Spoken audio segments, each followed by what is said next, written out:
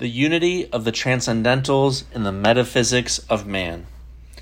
A speech by Ferdinand Ulrich from 1960. 1.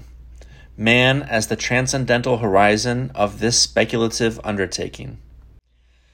In order to enter into the inner logic of the theme that determines the operation of human thinking, it is necessary for us to reflect in a recollective way on the place of the speculative unfolding in which everything converges and connects, and which, moreover, enables and sustains the path of our transcendental interpretation, the being of beings. We are always already on the way to this place, that is, to the original beginning of the path of thinking.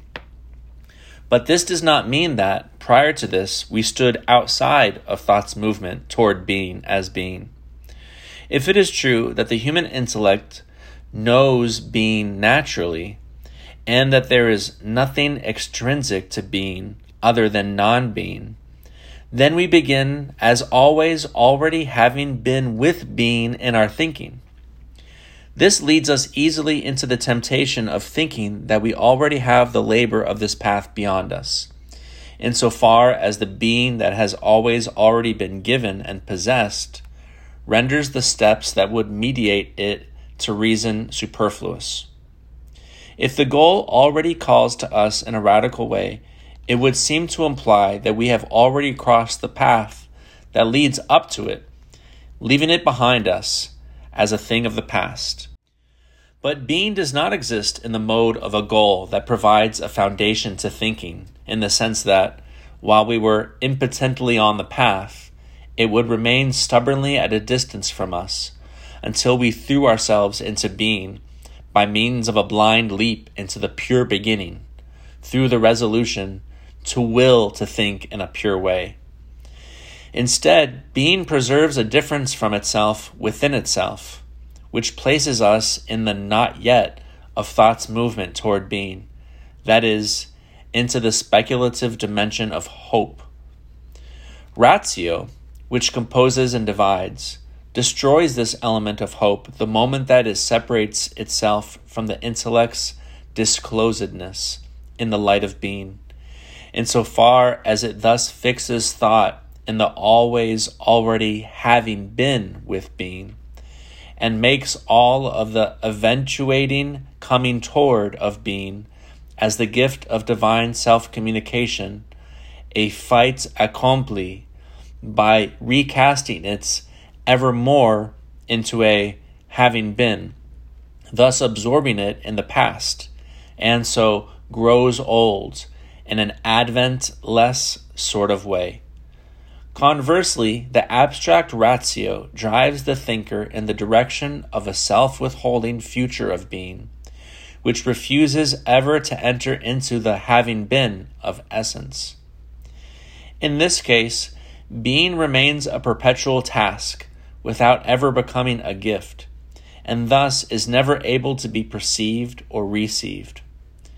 This perpetual future keeps the thinker in childish immaturity, bound to the ever new and constantly frustrated beginning of the legacy that swallows him up.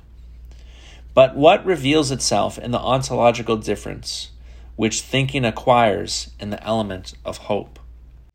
We experience being in a thoughtful manner as the infinite and unlimited actuality of all acts, and as the enabling ground that sets us free in our self-enactment.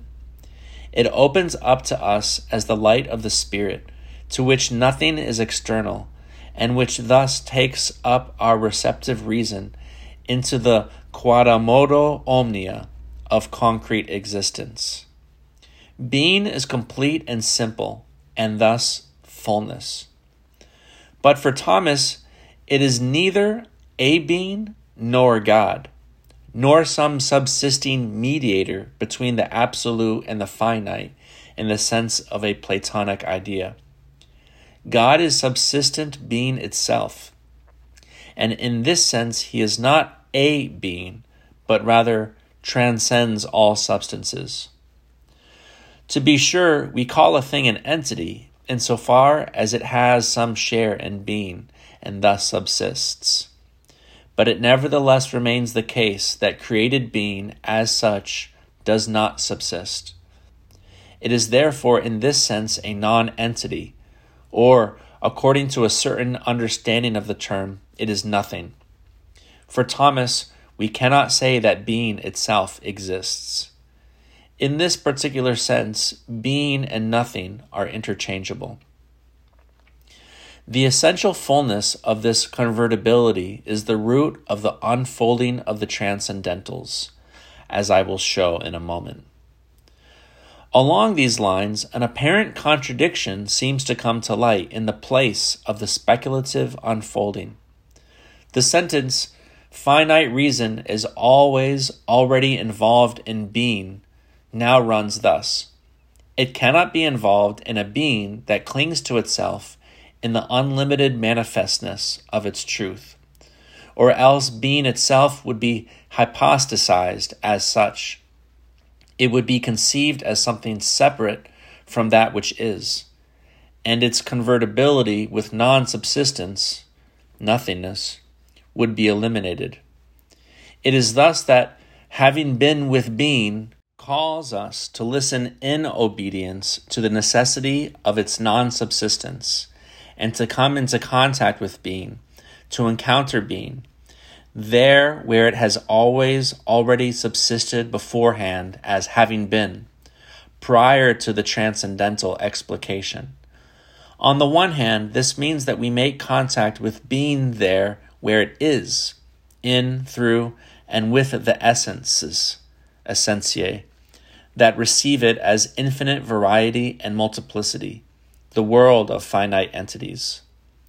On the other hand, we open ourselves precisely in the pull of being toward finite subsistence, insofar as we continue faithfully on the little way, advancing toward the presence of being and its infinite subsistence, which surpasses and includes all of the intimum of being in the finite. In other words, we open up to God Himself. In thoughtful obedience to being's non-subsistence, we cannot avoid addressing the question of God, a question that gets reduced to the extent that being itself, or as such, is taken for its own sake as something that clings to itself in juxtaposition to God. But because finite reason, which is conceived ontologically as anima intellectiva, on the basis of which man is what he is, cannot simply stand outside of being qua being. It thus follows that not only is reason called in obedience to being's non-subsistence, to that which subsists in finitude, and therefore to that which subsists infinitely, to the world and God, but it is also in this same obedience that the theme of man is transcendentally unfolded. Because man stands receptively open in being qua being, he is thus brought from out of this radical pull of non-subsistent being toward finite subsistence into the ownness of his self-standing, into the place where this pull has always already been surpassed and included in the ontological having been, in the embodiedness of his concrete being in the world. Thus, to the extent that he obeys being's non-subsistence and freedom, man reveals himself in his concrete existence, in a certain sense, as the transcendental focal point of the movement into subsistence, or of being's self-finitizing, made present. 2. The conditions of possibility for the transcendental unfolding of being. Because being does not allow itself to be identified with beings, we are thus able to sustain the difference of being from subsistence and our thinking, and to determine it further out of its transcendental indeterminacy, without objectifying the horizon of being, capturing it in finite beings, or allowing thought to get stuck in hypostasized being. But let us recall that being itself, as it follows its transcendentally unfolded path, not in the sense of a modus or of an ens de potentia in actum, to subsistence, has always already itself surpassed and included every addition that we posit in the sense of a determination of reflection or differentia rationis. It is always already affirmatively itself, that is, not nothing, or in other words, it has been its essential nature, so that nothing can be added to it as an external nature. For every nature, whatever it may be, is essentially being, ens. But the affirmation of being in itself does not exclude its convertibility with the nothing, non-subsistence, as one might easily be led to think. To the contrary, it requires this convertibility, for the interchangeability of being and nothing means precisely that being can never be hypostasized for its own sake and reduced to a potency that is able to receive determination. It can never be neutralized into an objective medium of finite reflection, and nothing can ever be added to it from the outside that does not already belong to being beforehand. In the wake of the essentializing and the substantializing of being into an onto-theological bond between God and beings that occurs in modern metaphysics, we are led to hypostasize being into a determinable potency praeter res existentis, and thus we fail to grasp its non-subsistence as transnihilation through to the finite subsistence. The being that is substantialized in the ontological vacillation, because it is grasped praeter res, must necessarily also transpose itself into the intellect, since this is the only place it can occupy next to and outside of existing beings. The univocal concept of being, A equals A, which is closed in on itself against its non-subsistence, thus becomes responsible for saving the positivity of being from coming to naught in its submergence in the things that are. But being, in its abstract identity, A equals A, against the nothing, implies its neutralization, the indifferentiating of the positivity of being in its finite subsistence, which first comes to light precisely from within being's non-subsistence in the vacillation. Hegel recognized this and sought to rescue the positivity of being from its self-exchange with the nothing. The surviving being, however, was nothing but the actualitas essentiae, which means that being was thus logicized. Now, because being was conceived from the outset in this manner, not even Hegel was able to set it free in its super-essentiality through the self-exchange with the nothing. To the contrary, it was the breakthrough of speculative thinking that allowed the abstracts to be made concrete. What we see here is the revelation of an ultimate conceptualization of being, which has been radicalized in the most extreme way possible in the fire of negation, in which the non-subsistence of being makes itself felt as nothing. The convertibility of being and nothing, if it is properly understood, nevertheless proves to be the condition of possibility for a superadditum to being through the self-enactment of spirit, whereby being itself expresses itself in the otherness of a self-unfolding, without the resulting new mode of being already falling under the name of being. Indeed, nothing is ever expressed that did not always already belong essentially in being. If being as such were nevertheless to remain an abstract identity, A equals A, sealed up against the nothing, non-subsistence, and hypostasized in the concept, we would indeed be able to bring to expression what being always already essentially has been, but only in empty concepts that objectify being for the understanding and resist all mediation. Such a concept of being would allow us to sort it out by means of external additions, and we would be able to determine the transcendentals only through the abstract differences of the understanding in the isolation of subjective thought. 3. The res. To be does not subsist. Instead, being is mediated into the unity of its subsistence through the essential forms and the non-essential emptiness of matter, which arise from it insofar as nothing can be external to being as the ontological principles that enable its finite subsistence. Therefore, the essence proceeds from being. At the same time, however, it is presupposed, posited beforehand, in a unity per sapsem, and not by any participation. The essence does not receive its unity through participation, as it receives being and goodness. This is why the unum relates indifferently to being and essence.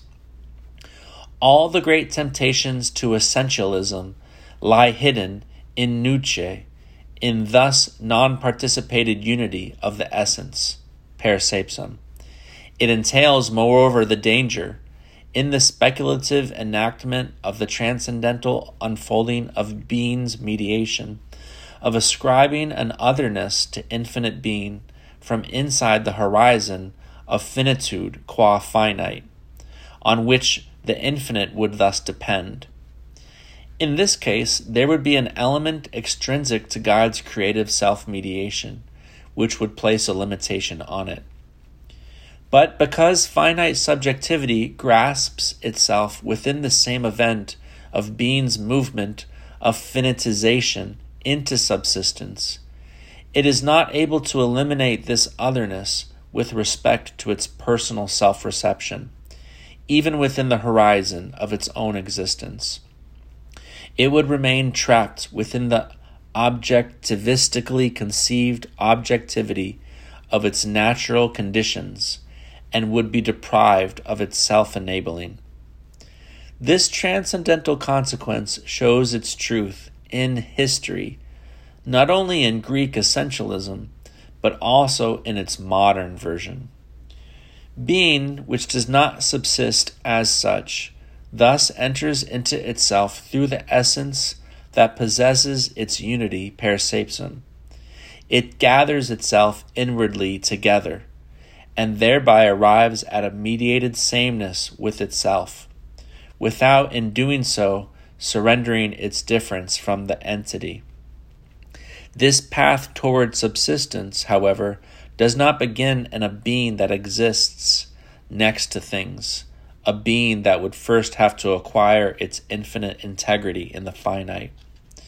Instead, it begins in the being that is conceived by reason, which is praeter res, only here, and which has always already antecedently transnihilated itself, or, in other words, affirmed itself through, in, and with the recipient essence, so that it is constituted through the principles of the essence. Indeed, being results from the principles of the essence, and has always already been posted in unity with the essence. Therefore, res expresses the essentiality or the essence of the entity. 4. The unum. The unum also finds its determination on the basis of the affirmatively expressed positing of the essence, through which being comes to a stand and subsists as res. Next to the things that are, that is, in the vacillation, if we may put it thus, being is not something that is undivided in itself and distinct from the other, unum. Indivision reveals itself from within the positing of the essence and its unity per sapsem, and from within that moment of being in which the principles have always already been fused together in the positive reality, res. This is why Aquinas says that being undivided belongs to each thing according to its essence. 5. The aliquid. This essential being, which is posited in itself as unparticipated unity, necessarily also entails an otherness, an other something, insofar as the many essences, essentiae, divide being into the many entities, which in their particularity are not, like being, able to have only nothing external to themselves. For this reason, every quid is an aliud quid, which is why the entity always already reveals itself as aliquid. It is only subsistent being itself that, as the wholly other that has nothing outside of itself, is a non-aluid. 6. The step toward the verum and its anthropological structure. The enactment of the speculative unfolding had its beginning in the insurpassable priority of the entity, which discloses itself in the ontological difference between being and finite subsistence. Up to this point in our interpretation of the ontological difference of being, we have unfolded that moment in which being has always already been positively given as essentially having been in the reality. Obedience with respect to being's non-subsistence is what placed us in this dimension of the positivity of essence, since the essence is past, but timelessly past, being. Yet being is not absorbed by the essence, even if it is radically transnihilated through it, which is why the intellect perceives being in obedience only insofar as it conforms to the essence of things. If being were to be absorbed by the essence, then its movement toward subsistence from non-subsistence would be absolutized, and we would lose sight of the fact that the essence is, to be sure, posited as really distinct from being, but as posited must nevertheless proceed from being, for there is nothing external to being. Being is the actus actuum and the perfectio omnium perfectionum. It is a completum et simplex, precisely as non-subsistence. Being has therefore not surrendered its superessentiality in its transnihilation through to the res, or the positive reality, but preserved it, just as it is always already res, unum, and aliquid, in the dimension of the positive reality. So too it preserves its manifest ideality as verum precisely therein. For truth is more originally founded in the being of the matter than in the essence, just as the name being derives from to be. At this point, following the pull of the matter, we therefore transcend the positive reality once again into the difference of being from its subsistence, from which we originally entered onto the path. It is extraordinary that Thomas introduces the anima humana here, at this decisive moment, wherein the ontological difference breaks open anew, and the verum and the bonum are now unfolded, and thus brings to speculative expression the focal points of the movement into subsistence, the normative pattern of the ontological difference, namely, man. Doing so, he transcendentally sublates what would otherwise have been falsely objectified.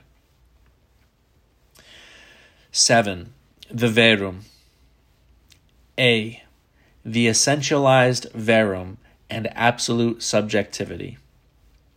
We may name the dimension of the convertibility of being and nothing, the horizon of the crisis of being, insofar as it is from this dimension that being arrives at the transcendental decision for finite subsistence. But just as this horizon can never be held in suspense, and the radical transnihilation of being through to the positive reality cannot be refused, in the same way the human intellect, which from its very essence grants correspondence with all being out of its sameness with being in this dimension, a sameness that the crisis keeps from becoming a false identification, may never sacrifice this crisis of being for the sake of the positive reality.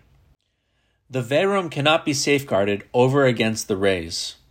The moment that the intellect ceases to experience its essentially having been with being, from the perspective of being's transnihilation through to the res, but desires instead, by means of its conceptualizing power, to seal being up with itself in ideality, against the contradiction of the non-subsistence, and thus secure it, it holds being fast to itself as an infinite ens qua tale, casts a veil of essentiality over it, and substantializes it.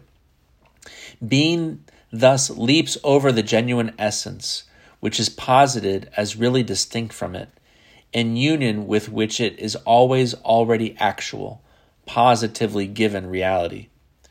Through the cunning of reason, being preempts its kenosis in the movement into subsistence, its self-surrender into finitude, and thought thus transforms the transcendental thematic of being's futurity, its coming towardness, as gift, into a thing of the past.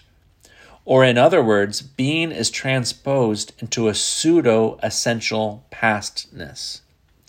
In this case, being and the finite subjectivity connected with it cling to themselves.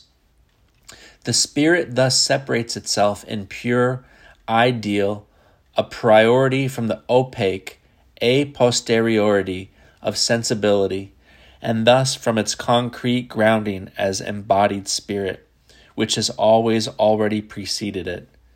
At the same time, it withdraws itself from the self-emptying surrender into its being in the world and fragments its relation to the reality of the material world.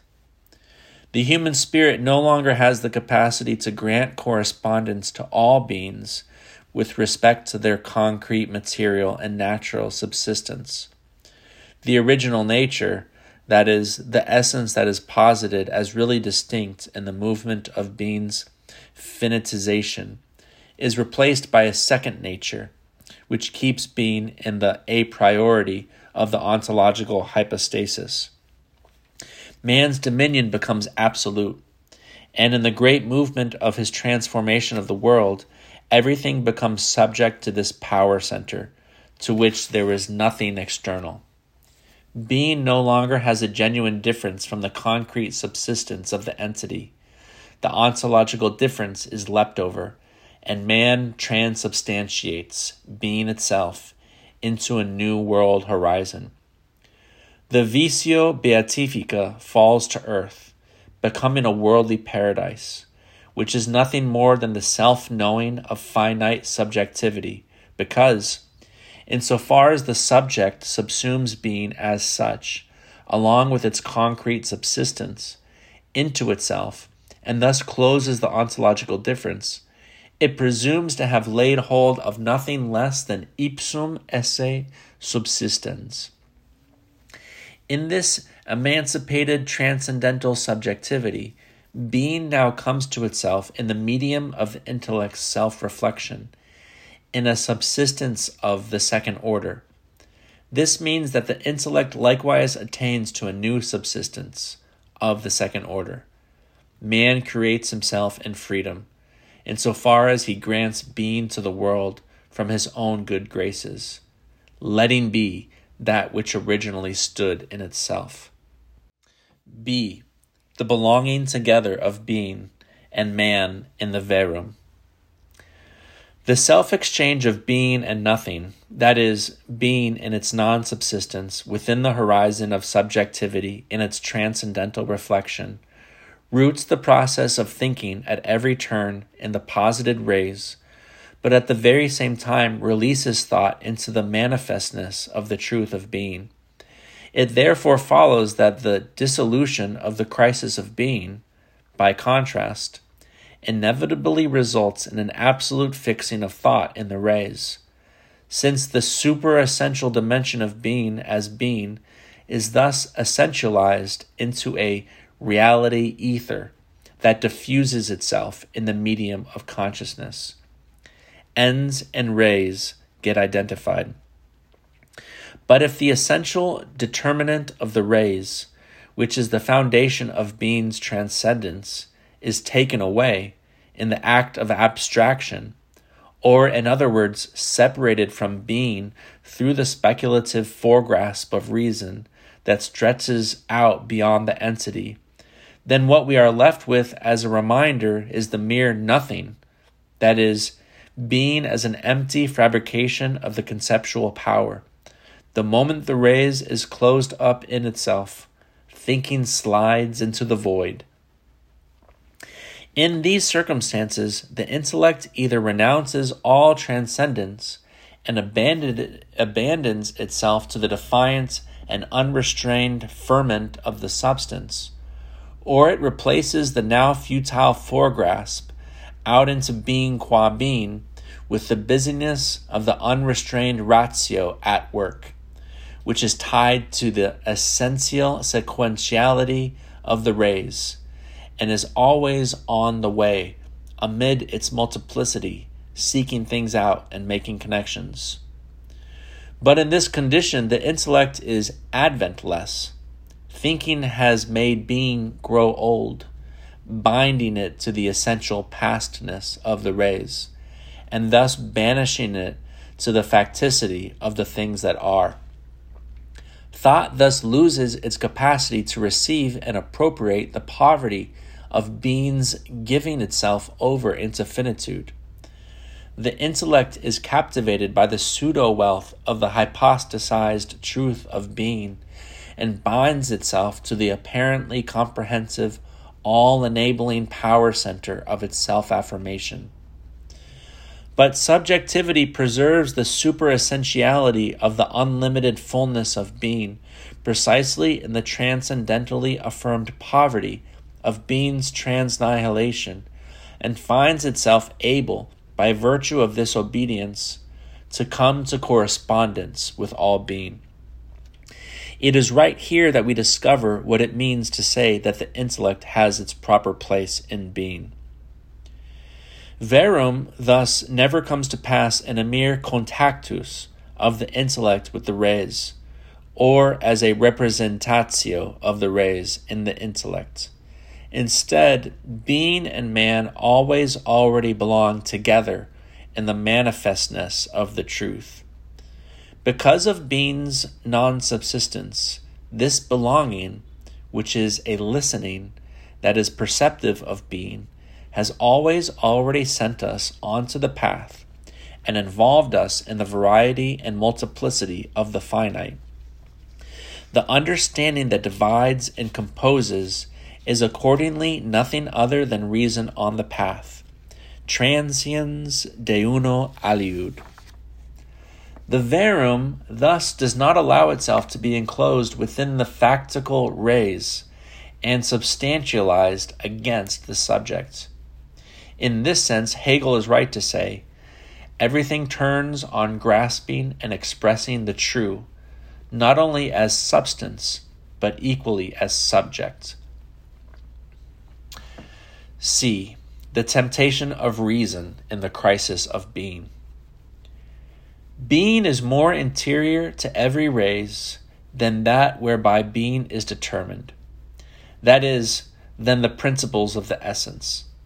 The intellect's capax entis must therefore be a superessential dimension of pure receptivity, unbounded by the determining essentiality, in order to be able to enact the foregrasp out into super-essential being qua being, and take up into itself the essential forms of the beings that are known. The speculative possibility opens up here to conceive the intellect as empty, unformed spirit, which does not keep itself outside of being, but enters into being in the foregrasp of thought. In this way, the intellect rises above the res, which derives its name from the essence, above the understanding that is related to things as res materialis, and above sensibility, transcending thus into the truth of being. As reason emptied of all essence, it transcends every finite, essentially determined reality. But the possibility seems to be given to the non-substantialized being as such, to unveil its pure positivity against the de-essentialized intellect, since the de-essentialized intellect cannot essentialize, that is, substantialize, being. One wishes from this perspective to overcome the danger of a fixing of being, whether in reality or in ideality, insofar as the essential fixation of either ontological moment, the hypostasis of being or the res, is supposed to be broken through by a de-essentialized, that is, de-logicized, pneumatic reason. So what does this mean exactly? Empty reason allows being qua being, since reason in this sense adds nothing to being, to resolve itself back into itself from out of the foregrasp, and to affirm itself in this empty projection in its positivity, that is, in either finite or an infinite subsistence. In this way, being, which is through and through unstinting gift, gets provoked by reason and tested to see whether it is able to hand itself over to subsistence. Being as self-giving love thus falls under the judgment of reason, which is empty, makes itself the standard by which to measure everything else. In this case, however, the transcendental horizon of being, even if only in the disappearing moment of a determination of reflection and the process of thinking, is fixed a priori into an immediate, that is, a not yet mediated, beginning, in order subsequently to arrive at its determinate, finite subsistence. The nothing being in its non-subsistence, or in other words, the transnihilation of being, is thus introduced by reason as the ether of being's self-preservation, and being is now driven into the concrete precisely in the element of consciousness. In this case, being surreptitiously clings to itself in the ideal vacillation, as it were, in defiance of its true finitization. Subjectivity refuses the obedience of being. It does not take being's non-subsistence seriously, but instead devalues its finitizing into a mere appearance, which once again disappears at the end of the transcendental interpretation of being's self-mediation to its finite subsistence. At bottom, the fullness of being remains hypostasized in its origin. It is not taken up into the finite in the process of mediation, but instead does nothing more than use its surrender as a way of demonstrating its power. Interpreted from within the horizon of finite subjectivity, this means that the deepest intellectual humility unveils itself most profoundly as a hardened hubris. The tax collector turns out in reality to be a Pharisee. What this particular form of being's not clinging to itself encounters does not manage to affect it in spite of the speculative Good Friday, Hegel. At bottom, the fullness of being remains logicized and sealed up definitively inside of itself and preserved in abstract and unmediated identity, A equals A, from its non-subsistence. There has not been any breakthrough into superessentiality. In the end, the wounds of the spirit have to be scarred over. I believe that Hegel underwent this temptation, and indeed did so in the gargantuan effort, which, in my opinion, has not received anywhere near the reflection it deserves. To think being, which has been hardened in abstraction against its non-subsistence, in a speculatively concrete way, by negating this negation, nothing equals non-subsistence. This implies setting the spirit loose inside of reason, which thus provides the medium within which the incarnative concretion is then supposed to take place. In the end, Hegel's concept represents nothing less than being's movement into subsistence, reinterpreted as spirit, in which the spirit becomes objective to itself by bringing its most original themes of life into the act of reflection.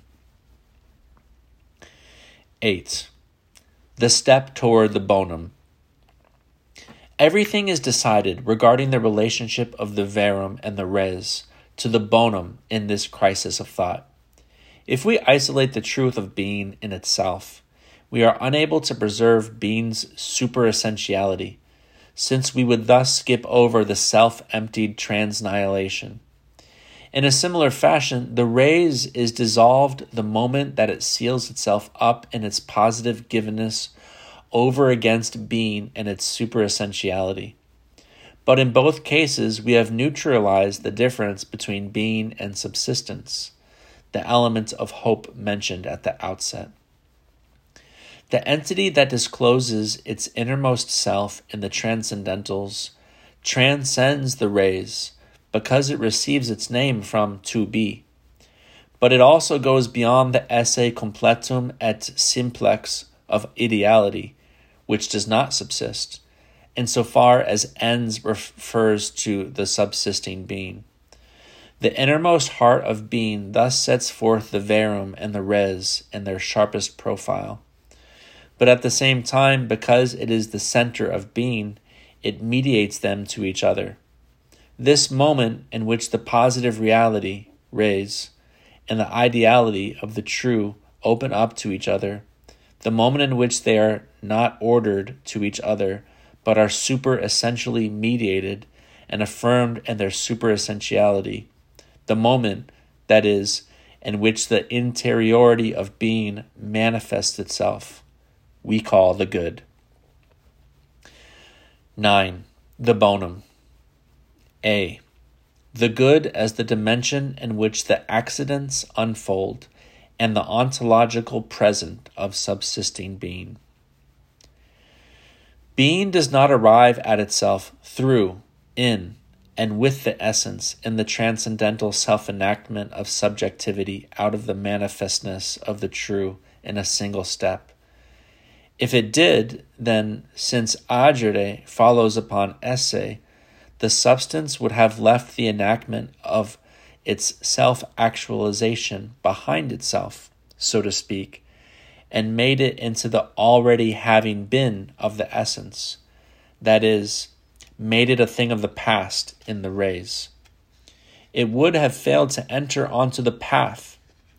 It would have clung to itself, which is to say that the act of being would have collapsed in a radical way into finitude.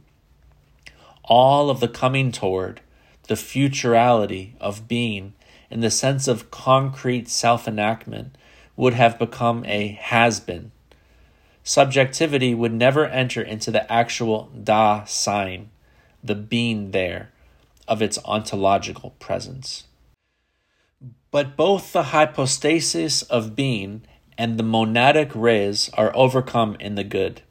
In this moment, the procession of the accidents is unveiled through, in, and with which the substance gives rise to itself, affirms, empties, and recollects itself. In this way, the sameness of being with itself has its seal in the good, and so does the truth that subjectivity comes to be in the future precisely what it always already was. Its having been, however, is broken open into the superessential dimension of the future, the coming toward, which is to say that a path opens up before it. But the entity acquires its presence on the basis of these two moments. In the good, it is opened up to the other in itself. It comes out to meet the other. That is, it gives itself away as something to be pursued. Appetibile bonum diffusivum sui. The merely factical rays, by contrast, can only be overpowered, and the being that is hypostasized as verum can only be seized by the will to power. The depth of Thomas's vision comes to expression in his affirmation that the entity is called good only secundum quid, with respect to its substantial act of being. But according to the actualizing acts that unfold in the dimension of the accidents, it is called good simpliciter, and this is for the sake of the most ultimate possible radicalizing of being substantiality. B. Intellect and will. We saw that the factical rays comes to light all the more sharply, or in other words, all the more absolutely, the more empty reason hypostasizes being in ideality. The immediate in-itselfness of the rays, which steels itself against the intellect's threat to dissolve it, is in this case already overcome a priori and constructed.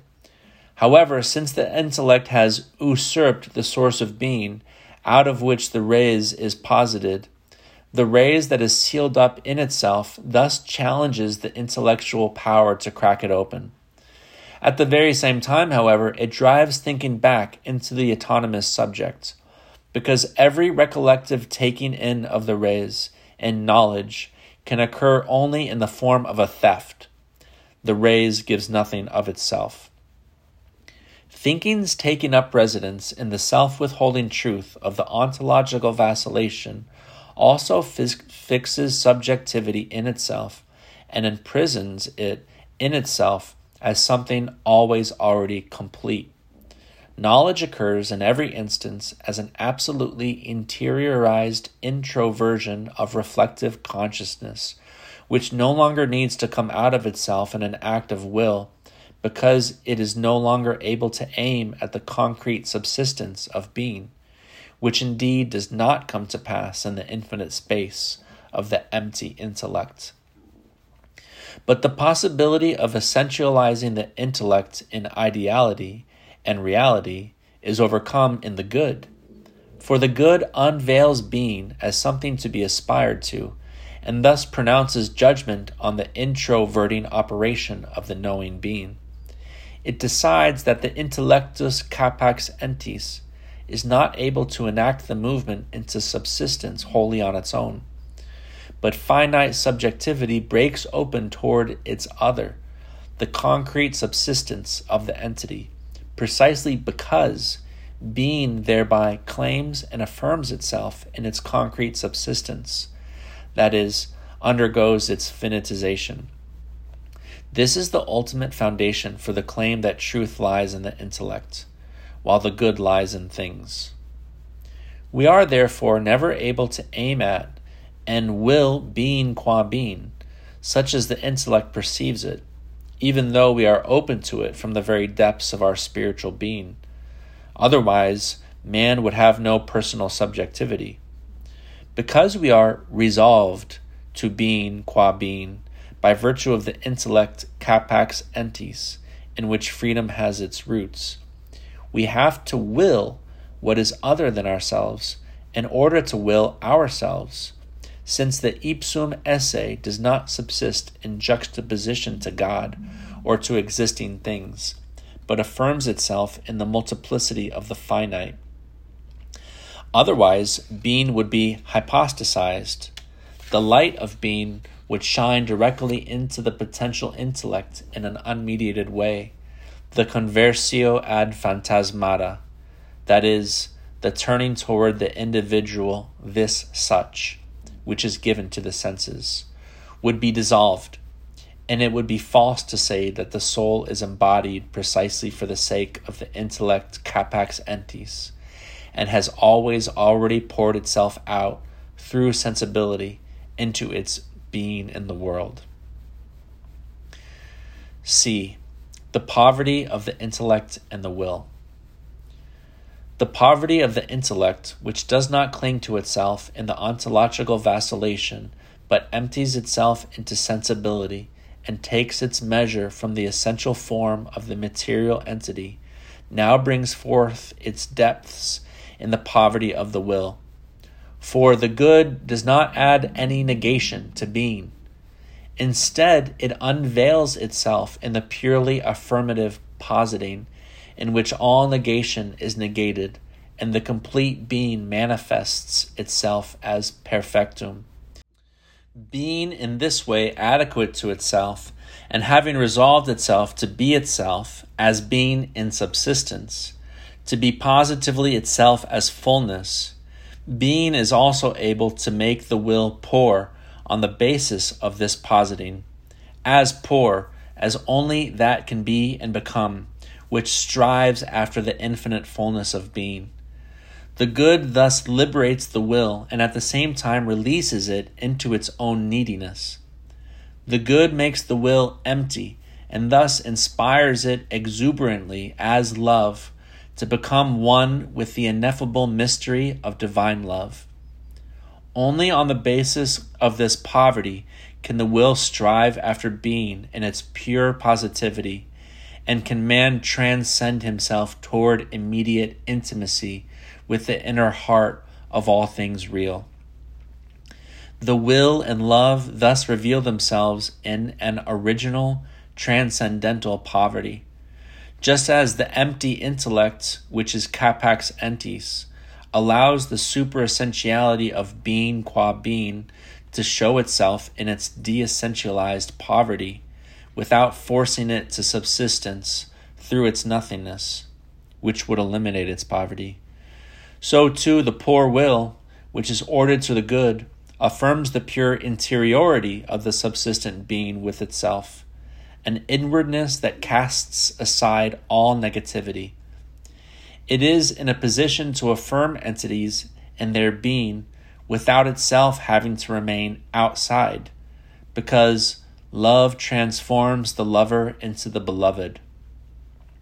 Absorbing nothing into itself, the will, illuminated by the intellectus capax entiis, sets all being free, affirmatively releasing it into its own self-standing by virtue of the dynamic of its poverty, which is never able to be reflexively recuperated. In this poverty, the subjectivity that is capax entiis reveals itself as fidelity. 10. The logicizing of the good. Now, from all that has been said, one might infer the following. Because it is still the case that being and nothing exchange themselves for each other in the ideality of being, it follows that nothing yet has been decided regarding the positivity of being in this transcendental state. By contrast, being affirms itself in the rays, even though it does so in such a way that the excluded nothing, non-subsistence, still clings to it in some sense. We have to admit that insofar as it takes its name from the essence, the rays still stands within the horizon of otherness. In this case, the rays is the other of its other, whether that be in the finite realm or in relation to the infinite essence of God. In the rays, to be sure, being is recollected in itself, but it is only in the good that no negation is added to it. The differentia rationis, which the intellect posits as being's relation to itself, is even more excluded in the good than in the true, which means that being is more radically released to its selfhood in this dimension than it is in that of the true. In contrast to its being posited in the rays, in which being is impotent to affirm itself insofar as it remains unmediated in a self-sealed fixity, being is wholly and completely itself in the good. Here it has to arrive in being there, and the entities coming out to meet each other are required to unfold themselves in this ultimate positive self-exhibition of being into the realm of love. In this way, being transposes everything into the comprehensiveness of its absolute knowing presence. But what are we presupposing if we conceive of the good along these lines?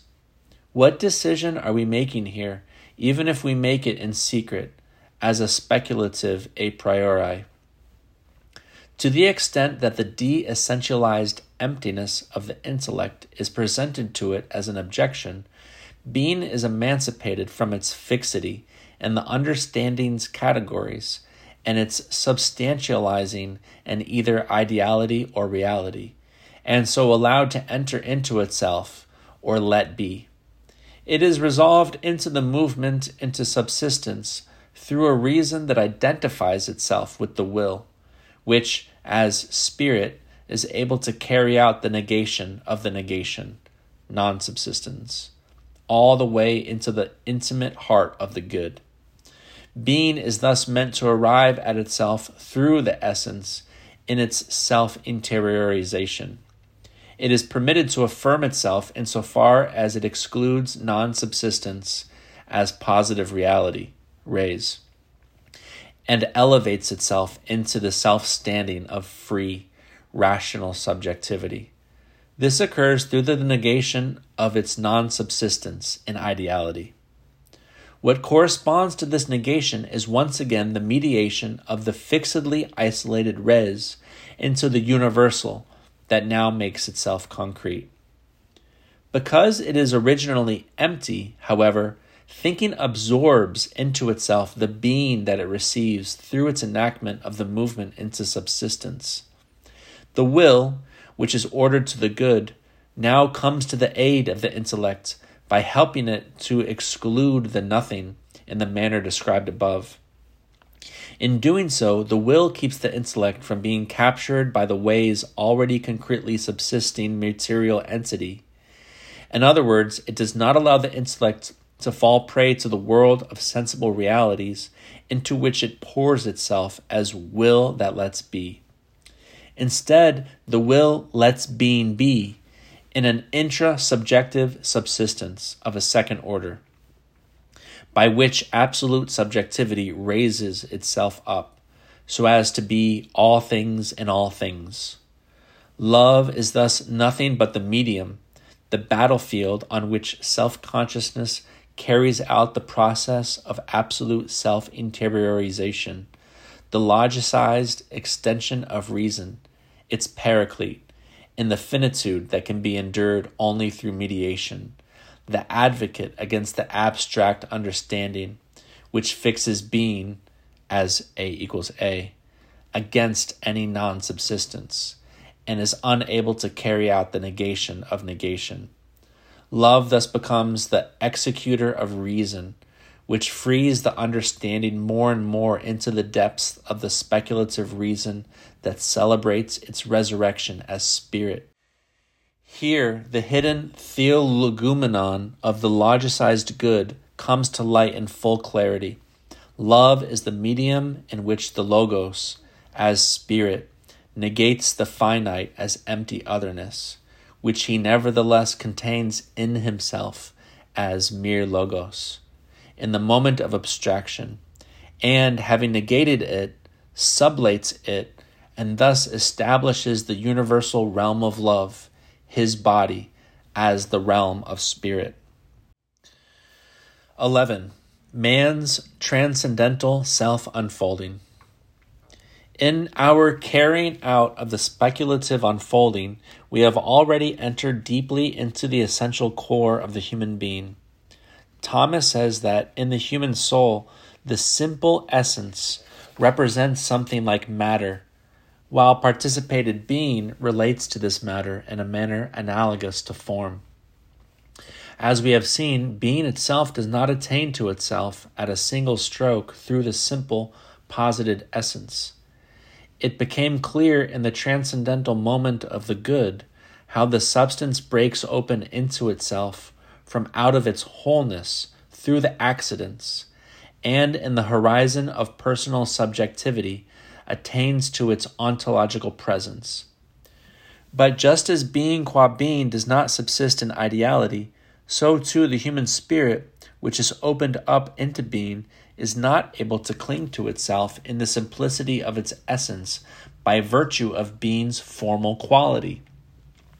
Instead, on the basis of the formal element of being, formale has nothing to do with the formal essence in this context, but rather indicates the dynamic integrity of esse, which enters into subsistence through the spirit that conceives it, the human soul has already broken out into its ontological presence, into being there, Dasein, through the mediated procession of its powers. This procession, however, has to occur according to the basic outline of being's movement into subsistence, in accordance with the ontological rhythm of the unfolding of the Transcendentals. For man, as person, has presented himself to us as the ontological focal point of this movement, enabled by virtue of his specific obediential belonging to being. He is the director, the guiding pattern of the ontological difference. Just as the Transcendentals present themselves as the self-expression of being in its movement into subsistence, so too do the soul's powers arise according to this order in the same movement into subsistence, from out of the finite human spirit, which is capax entis. This procession does not take place only in the sense of a fall from something that was originally whole, from an anima simplex, but because being and nothing are convertible with one another in the crisis, it occurs as the spirit's positive self-revelation. The spirit that reveals itself here is not one that clings to itself and presents itself in a univocal way, but rather one that surrenders itself in obedience to being. 12. Prospectus. At this point, there would still be much to say. Among other things, we would have to explain how Western thought arrived along the path of liberated subjectivity to the reality of the person, or how this process was set in motion through the interplay of three concrete worldly dimensions, namely, the transcendental dimensions of Rome, Athens, and Jerusalem. It is worth reflecting on the fact that today, as globalization gathers together a single humanity, we are called once again to undergo the task of man's self-unfolding on the basis of a new experience of being. One of the questions we would have to ask is how the aforementioned three worldly dimensions take their place in this particular age of the world and man's self-understanding, and how their transcendental orientation has been reconfigured. Another task would be to expound the power of the soul that would correspond to the positive reality, next to the intellect, verum, and the will, bonum. Here we would have to develop a metaphysics of feeling, of attunement, and of Dasein's fundamental mood, in which man has already been essentially in the world, ahead of himself, having been involved in the world and taken up residence therein.